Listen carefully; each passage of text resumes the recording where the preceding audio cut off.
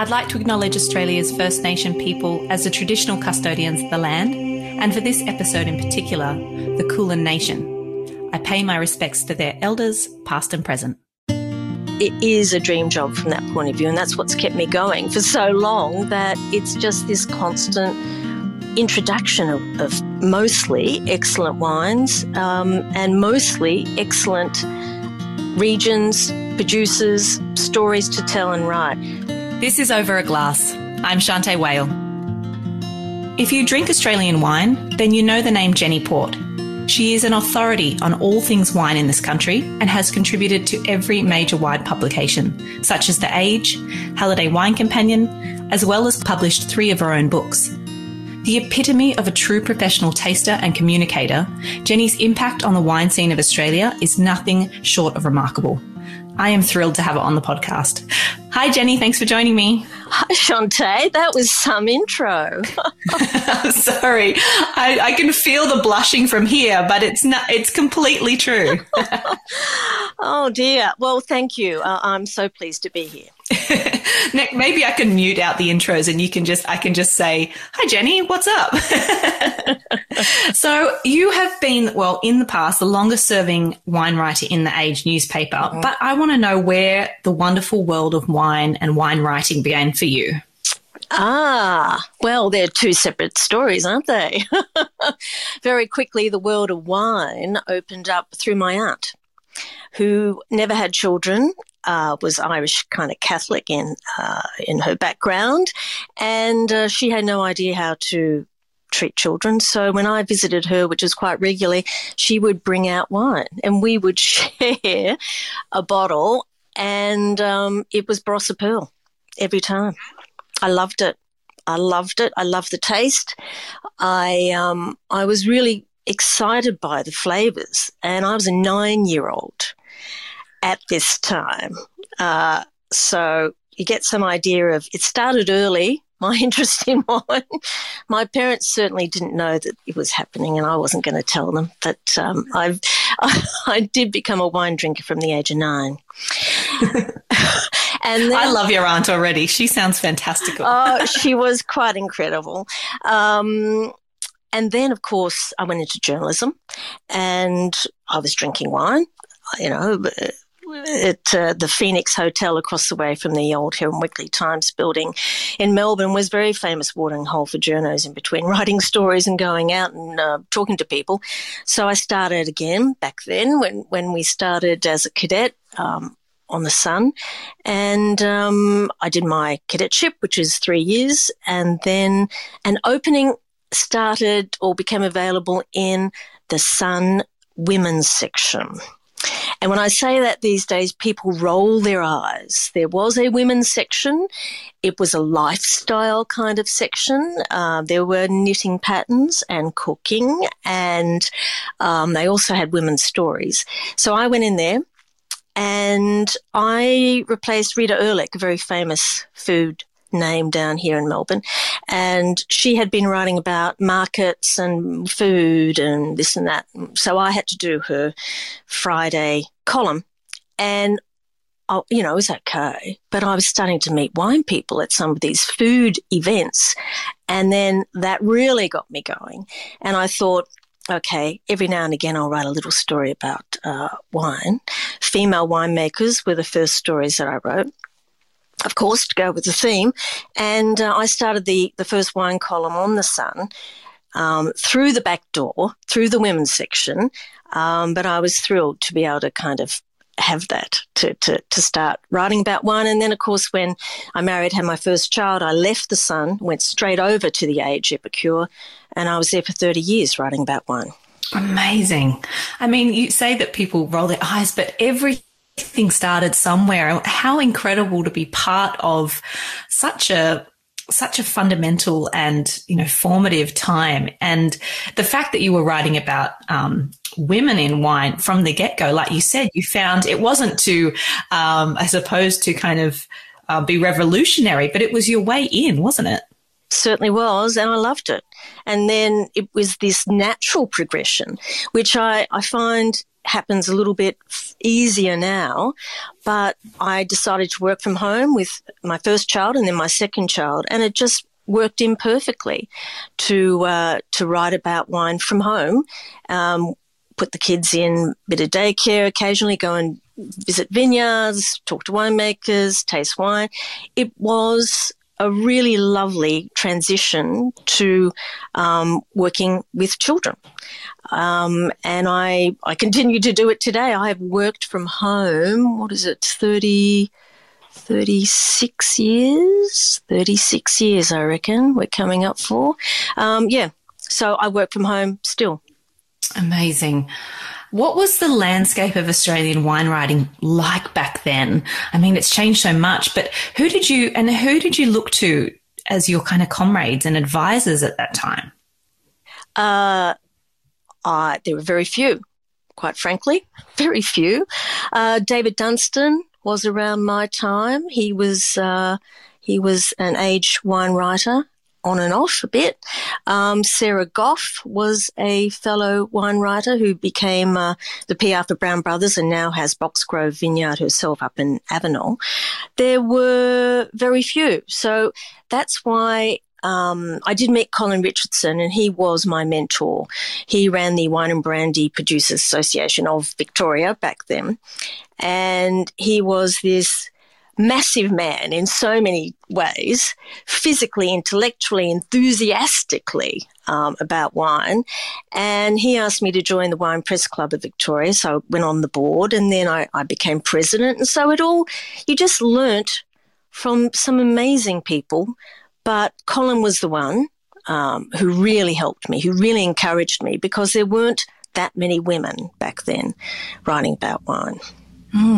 I can't even imagine it, to be honest, but thank God that you did, because here we are today, and you have just been, like I said, so fundamental in paving the way for people. So you also wrote 3 books, which came a little bit later as well. You wrote Choosing Australian Wine, Crushed by Women, just between us, what an amazing title that is. And also the Australasian editor for Wines of the World as well. Tell us a little bit about the experience of writing books, and also what's it like to hold your own printed book in your hands for the first time? Well, first of all, writing a book is, for me, no different to writing a story. You're writing for a wine consumer. That is always the person I have in mind when I'm writing a story or a book. And certainly Choosing Australian Wines was a primer. So that was that fundamental information that you are required to provide, as well as some tasting notes and things. So in many ways, that was the start of what I'm now doing with Halliday Wine Companion book and the website, that you're giving information, but you're also giving a clue as to the taste of a wine, what people can expect from it, whether they might like it or not. I always remember James Halliday said it was really important to let the consumer or the reader know whether you liked the wine or not.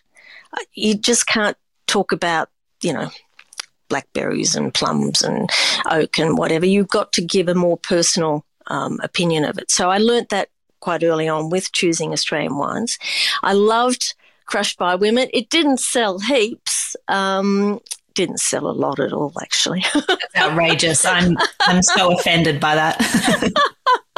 But it reached the right hands, and I was thrilled that Jane Thompson, who's the founder of Fabulous Women's Wine Society, and read that and decided that she wanted to also found the Australian Women in Wine Awards, and contacted me. So that book was her introduction to me and to the work that we've done through the Women in Wine Awards.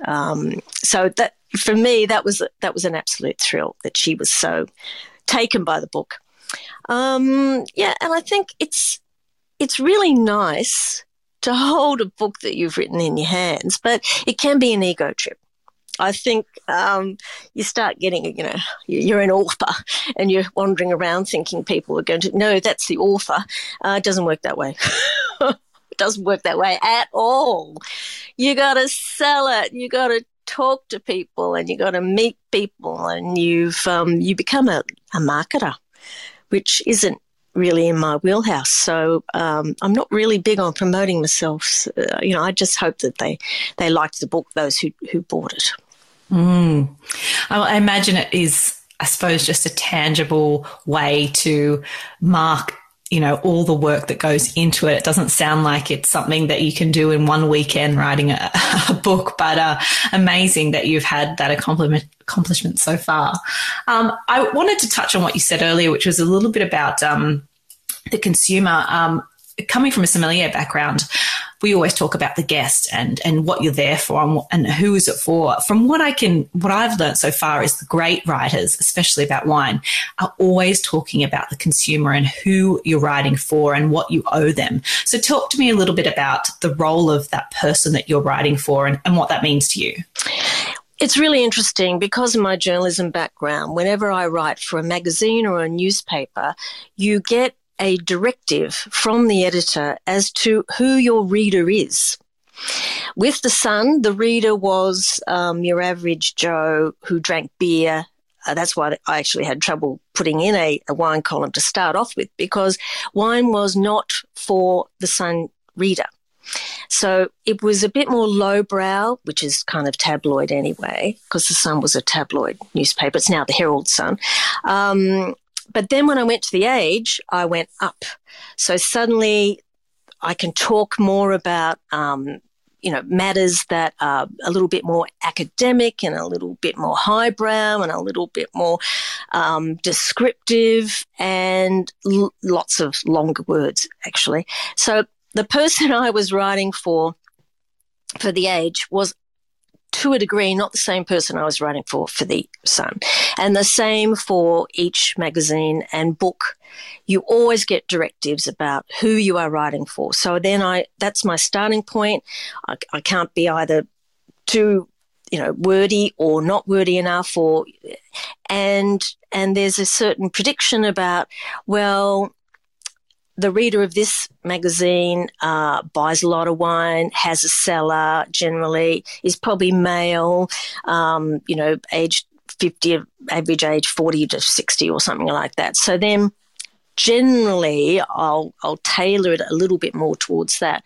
But it can't be that prescriptive, I don't think. So to a degree, it's still me that's writing it and something. It has to be not just information. It's got to be really entertaining or they're not going to read it. I mean, that's the basis of journalism. You can throw in, all the information you like, but if it's not presented in an interesting way, they're not going to read it. So that's that. And I think I just like the idea that you tell a good story, and you tell a good story whether you're writing for The Sun or The Age or the Sydney Morning Herald or Halliday. Tell a good story, and that is always the basis of what I do, hopefully. I think it's important, just as you said, Jenny, that, you are thinking about what are you writing for? And again, I see the parallels in perhaps being a sommelier and bringing a person a glass of wine. At the end of the day, whether it's in your knowledge and how you deliver, the different offerings that you're giving, or you're writing about wine, you really need to represent yourself, but at the same time, you really need to deliver what that person's looking for, whether it be a nice bottle of wine or it be some information that helps their journey in wine from there on out. Well, you do. And I think actually that brings in the whole bigger picture of presentation. These days you've got breakouts and you've got lovely little drawings and interactive aspects to it. So it has changed quite dramatically over the last 40 or so years that I've been writing about wine. But even though you've got all these things flashing at you and information coming at you from every direction, the information still has to be the same. It still has to be applied to you and what you need. So when I write for the Law Institute of Victoria Journal down here, and the audience is well-to-do lawyers, of course, but I still like to make it interesting. You can't always give them $80 bottles of wine. So I'm giving them a $12 or $15 or something that's imported that they may not be aware of. I think that's the whole joy of wine, especially from a wine writer's point of view, that you are constantly putting forward these wines that people go, wow, I'd like to taste that. That's a good price. That sounds exciting. You're opening up the wider world for wine drinkers, and I think that's one of the best parts of my job. Absolutely. And the thing is that we know that there's great wines at all these different, quality levels, aren't there, and value levels. And it's not because we want to flog this wine because for any other reason other than we already think it's great, and you don't have to spend a bucket load every time. I love Chardonnay as much as anyone else, and my friends love Chardonnay. So when we go out, I say, look, let's just try a Fiano or, something else. And they love it, or Pinot Gris. They love it. But people, and I include myself here, you do get in a rut. You go, well, I'm a Chardonnay drinker, that's all I'm going to drink. And it narrows your wine world. This way, it's unpredictable. Again, that's what I love about it. Yeah, absolutely. You've mentioned once or twice before, perhaps in a little piece that someone's interviewed before, that your guilty pleasure is Rutherglen Muscat. I love the way you talk about wine. Tell us why you love Rutherglen Muscat, and why is that your guilty pleasure? Well, it's a long story, long story. I am Melbourne born and bred. One of the first wine regions I went to was Rutherglen. I used to go to their Rutherglen walkabouts, which were quite infamous back in the day. Lots and lots of people and lots of drinking. It's changed a lot, I might add. But well, again, it gets back to a sweet tooth. It gets back to the taste, that glorious sweetness. And it's not sickly sweet because you have the acid balancing it, and the blending that they've done. So you just marvel at someone being able to produce something like that in the first place. And then the flavour is just so exquisite and complex and long-lasting, and you could survive on it, I reckon, quite easily, or I could survive on it. And I get a bit depressed that when 0.05 came in, and now I am showing my age, people who were dining out in restaurants stopped having a glass of fortified. It was a tradition. You would finish the meal with a glass of fortified here. And so they blamed the fortified on, their blood alcohol reading going higher. So they stopped that. Sales of fortifieds in general dropped virtually overnight and have never really gone back to those pre-1975 or whatever it was time. And now you've got, in that space, 3 generations of wine drinker who haven't been brought up with it. They're not really aware of it or comfortable with it. It seems too sweet or too alcoholic or too this or too that. And I see it partly as my job to re-educate, re-energize interest in fortifieds, because they're most extraordinary things.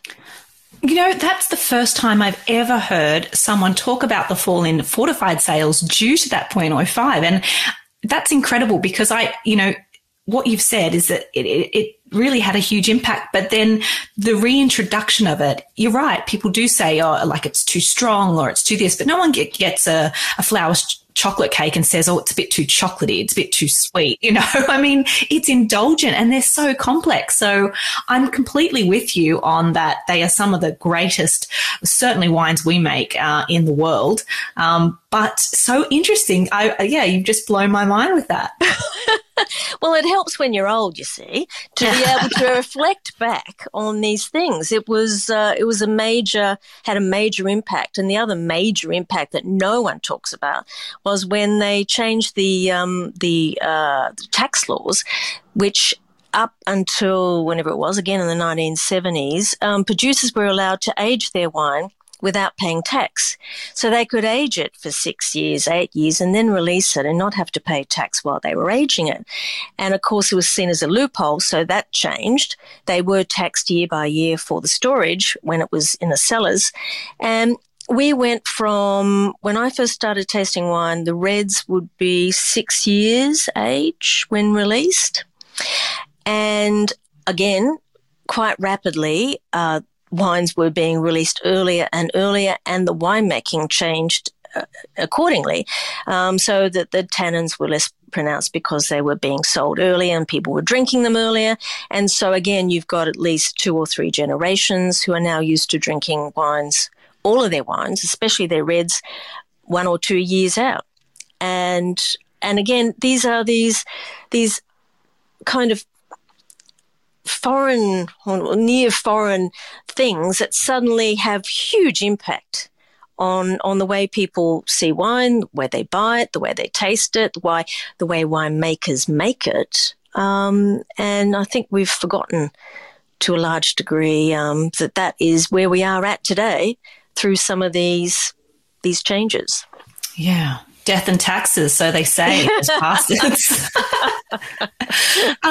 Jenny, can you paint a picture for everyone that's listening, kind of what your everyday kind of work day or work week kind of looks like for you? Well, when we're doing holiday tastings, which is basically from December through to the end of, or November through to the end of February, it is tasting wine every day. This year I did 1,849 wines over that period. It's a lot of wines, and your day starts. Well, I don't start that early. I start about 9 or 10, and then I'll have a coffee, and it'll go through to about 6 or 7. James Halliday, I might add, has been doing this almost all of his life. He starts at 7 a.m. and he goes through to 7 p.m. I don't know whether I could ever do that for such a period of time. But yeah, during the holiday tastings, it's pretty full on. Opening wines, tasting them, writing tasting notes, information about them. Other than that, I work now for Wine Pilot. So like today, I've got about, 8 wines to taste. That's a nice number. And I've just finished a couple of stories, so I'm kind of in between. But then next week we start the Australia's Wine List of the Year Awards, and I'm a co-deputy chair of that, so that will be full on for the next 2 months. So it's always changing. That's what I loved about journalism and always have loved about journalism. Every day is different. No 2 days are ever the same. And it's just this, you wake up in the morning and go, wow, what's going to happen today? And if you're a news journo, then, it's all kinds of things happening. But even in wine, there's something always happening that go, oh, okay, might have a look in that or talk to someone about this or that. It's, love it. Yeah, I mean, it sounds like you really need to be a bit of a self-starter, highly motivated to kind of plan your own day and get through what you can. Is that something that you've always found quite easy to do? Yeah, actually. First of all, deadlines. I love deadlines. Give me a deadline, I will work to it. And I know not everyone feels the same about deadlines, but after 46 years in journalism, you work to a deadline. And working to a deadline means, well, today I have to do this, this, and this, and this. So if someone else has given me that deadline, that's fine. But yeah, look, I don't know. My husband's very different. He's a journalist and he always likes to be directed to something. But I actually like looking for things. I suppose it's because I work from home and I need to be on top of what's happening so I can, pitch a story to an editor about it. It's, I don't know, you just get used to it. It's a habit. It's a habit I like. It's a habit I work well to. I don't know. And maybe it's just me being a nerd as well. I mean, that's a strong possibility.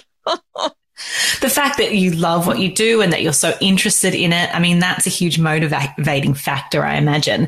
But I think a lot of people misconstrue, tasting wine. It's part of, I'm sure, many, many careers that people look at what the positives in someone's career and think everybody swans about and there's no hard work. But what are the highs and the lows of kind of being a wine journalist?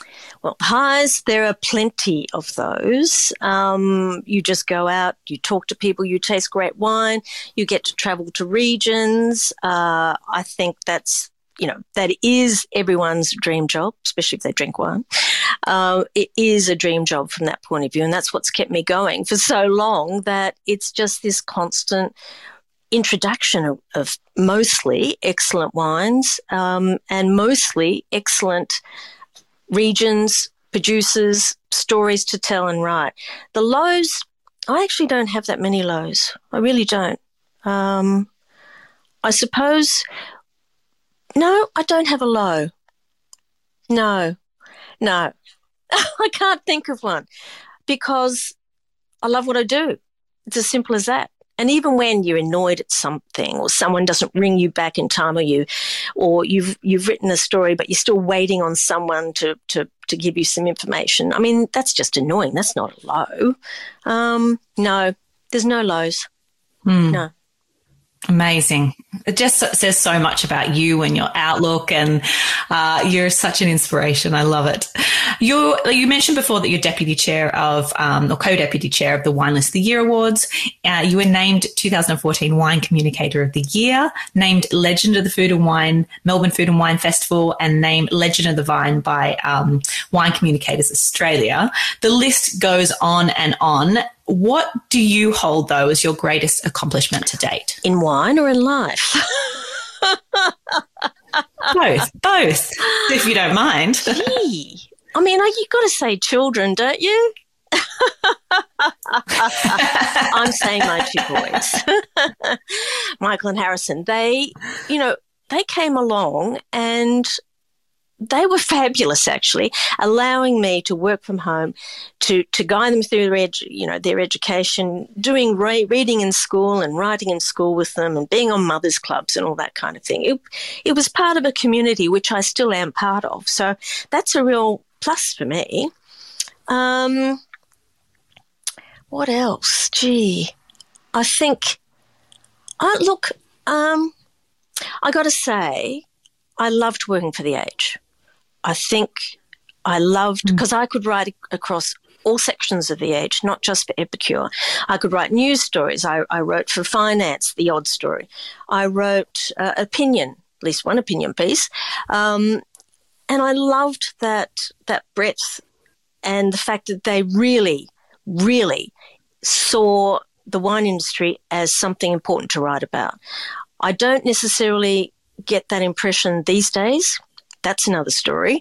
But in that heyday of The Age, Epicure in particular, we had 12 tabloid pages to fill each week, and we had, at any one time, 4 wine writers. Now, on any scale, that is a heyday because I don't think you will ever see that again. And I was part of that. So for me, that was a definite high. I mean, I think that it's interesting you saying, I think the more that you write, the more you become curious about everything else, and the more you want to read more and gather more information. So I can see it being addictive. And like you said, you go down one kind of channel, and like you said, maybe writing about finance, and more questions come up. So become more curious. So I can see by being able to be involved in so much with The Age that you would have really been subjected to a lot, but also the world of everything would just open up for you. It's one of the, when you're starting journalism, the first thing they say is you've got to be curious. You have to ask questions and be curious, and I see that as a real strength in journalists these days. Curious about everything, not necessarily just about the subject that you're writing on, but curious about all kinds of things. But I will say that, slightly offhand here, that you should see my wine book collection. I am such a nerd that I will buy any wine book that comes along. So again, it's not just, it's words in every form. I suppose that's what I'm trying to say. It's websites. You have no idea how many subscriptions I have, and books and newspapers and magazines. And it's quite enveloping, and I really like it.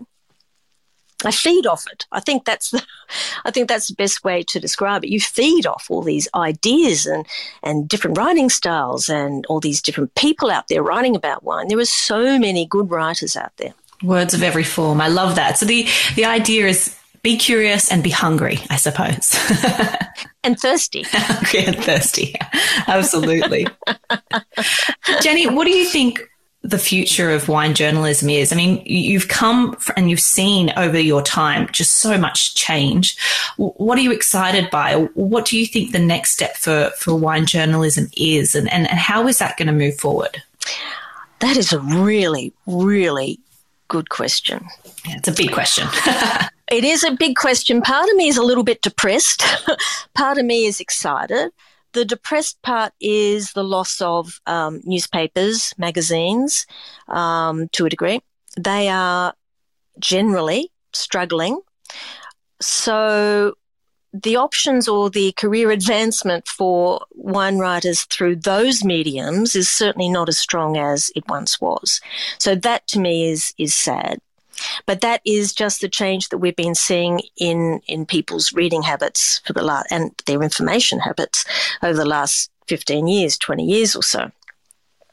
What really excites me is the young writers coming through, especially young women writers. It is something of an obsession with me, but I would, it's not my industry, but I can see so many women in wine, especially in the wine industry or in associated industries, who want to write about wine and have fabulous palates. They're struggling. So I would like to see more women coming through, and I think that is something to look forward to and to get excited about for the future. And I think just in general, the younger generation, they do things differently, which is what you want. You don't want the same old, same old. You don't want them to drink the same old and write about the same old, same old. You have to have change. You have to have that slight chaos between generation to generation so that it becomes more appealing to the people starting out in wine today. I don't enjoy talking about the old days. We used to do this in the old days. I can't stand that. You keep going forward, and the only way to go forward is to go forward with the younger generation. If they want to know about stuff, I'm happy to help. I've got a couple of mentees through the Wine Communicators of Australia mentorship program. They're fabulous. That's the future, and they are damn exciting.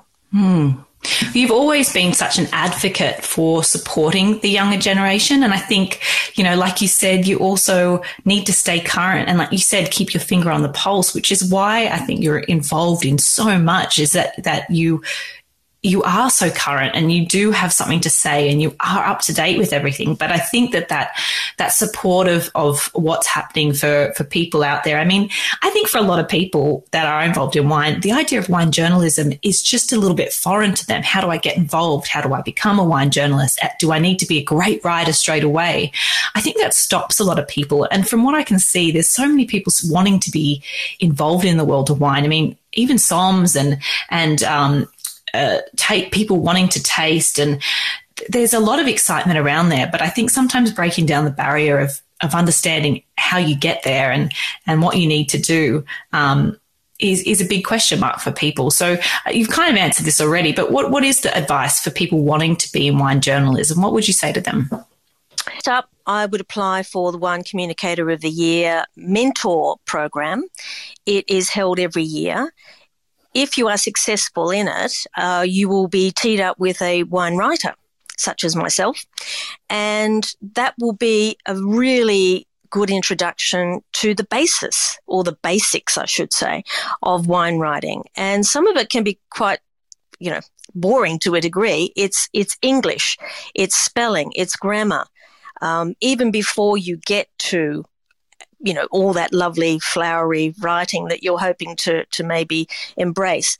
So, and then what I have done with my former two mentees is let's do a story together. So we've written stories together. They learn the process of interviewing and then writing and then subbing their own stories. And then, fortunately, we've both been able to have them published. And I think that is the best way to kind of dive into wine writing, is to go through the process with someone and learn all the nuts and bolts. And it's a discipline. It's the same as learning car, mechanic or something. It basically is, there are steps that you have to take and you have to be aware of, and it eventually will become clear. It is a process. I think it's amazing that you spend your time doing and being part of something like that, and so that there's opportunities for people out there. So incredible advice for someone wanting to start out, and thank goodness that there are such programs like Wine Communicator of the Year. That's wonderful. I ask everyone on the show, Jenny, if you could only drink 3 beverages for the rest of your life, what would they be and why? Well, what wines will I drink? Well, one of them already. It's got to be a Rutherglen Muscat. But to start, I would have always Clare Valley Riesling. Love good Riesling. And then I would follow Grampian Shiraz, those kind of cooler climate styles, lots of spice, lots of life and energy. And then, of course, my Muscat to finish, which is what you do when you're in this house. Absolutely. I mean, it's so well-rounded. You've got something that's going to go with anything you're going to eat, and just wines that you can sit down and look at for a long time. So I can completely understand those 3 choices, and they did not disappoint. Thank you very much. These were wines that I've been brought up with. So they're very familiar, very warming, very, what's the word? Comforting. That's what I love about them. Absolutely. I can see that. And you're spoiled for choice in terms of lots of wonderful brands and different styles. So excellent choices. Jenny, you are an inspiration to the entire Australian wine community. Anyone involved in any aspect of this industry should be grateful for the foundations that you've helped lay in your time. On behalf of all of us, I want to say a very big thank you for all the work that you have done and continue to do. And I really appreciate you spending some time chatting with me today. I know how busy you are and you've got all those wines to get to. So thank you so much for being part of the podcast. Oh, thank you, Shantae. Much, much appreciated. We'll chat again soon, and cheers to you, Jenny. Okay. This is Over a Glass. I'm Shantae Whale. Stay tuned for more stories from the world of wine and drinks. Listen in every Thursday on your podcast app. Follow us on Instagram @overaglasspod and contact us at overaglass@deepintheweeds.com.au.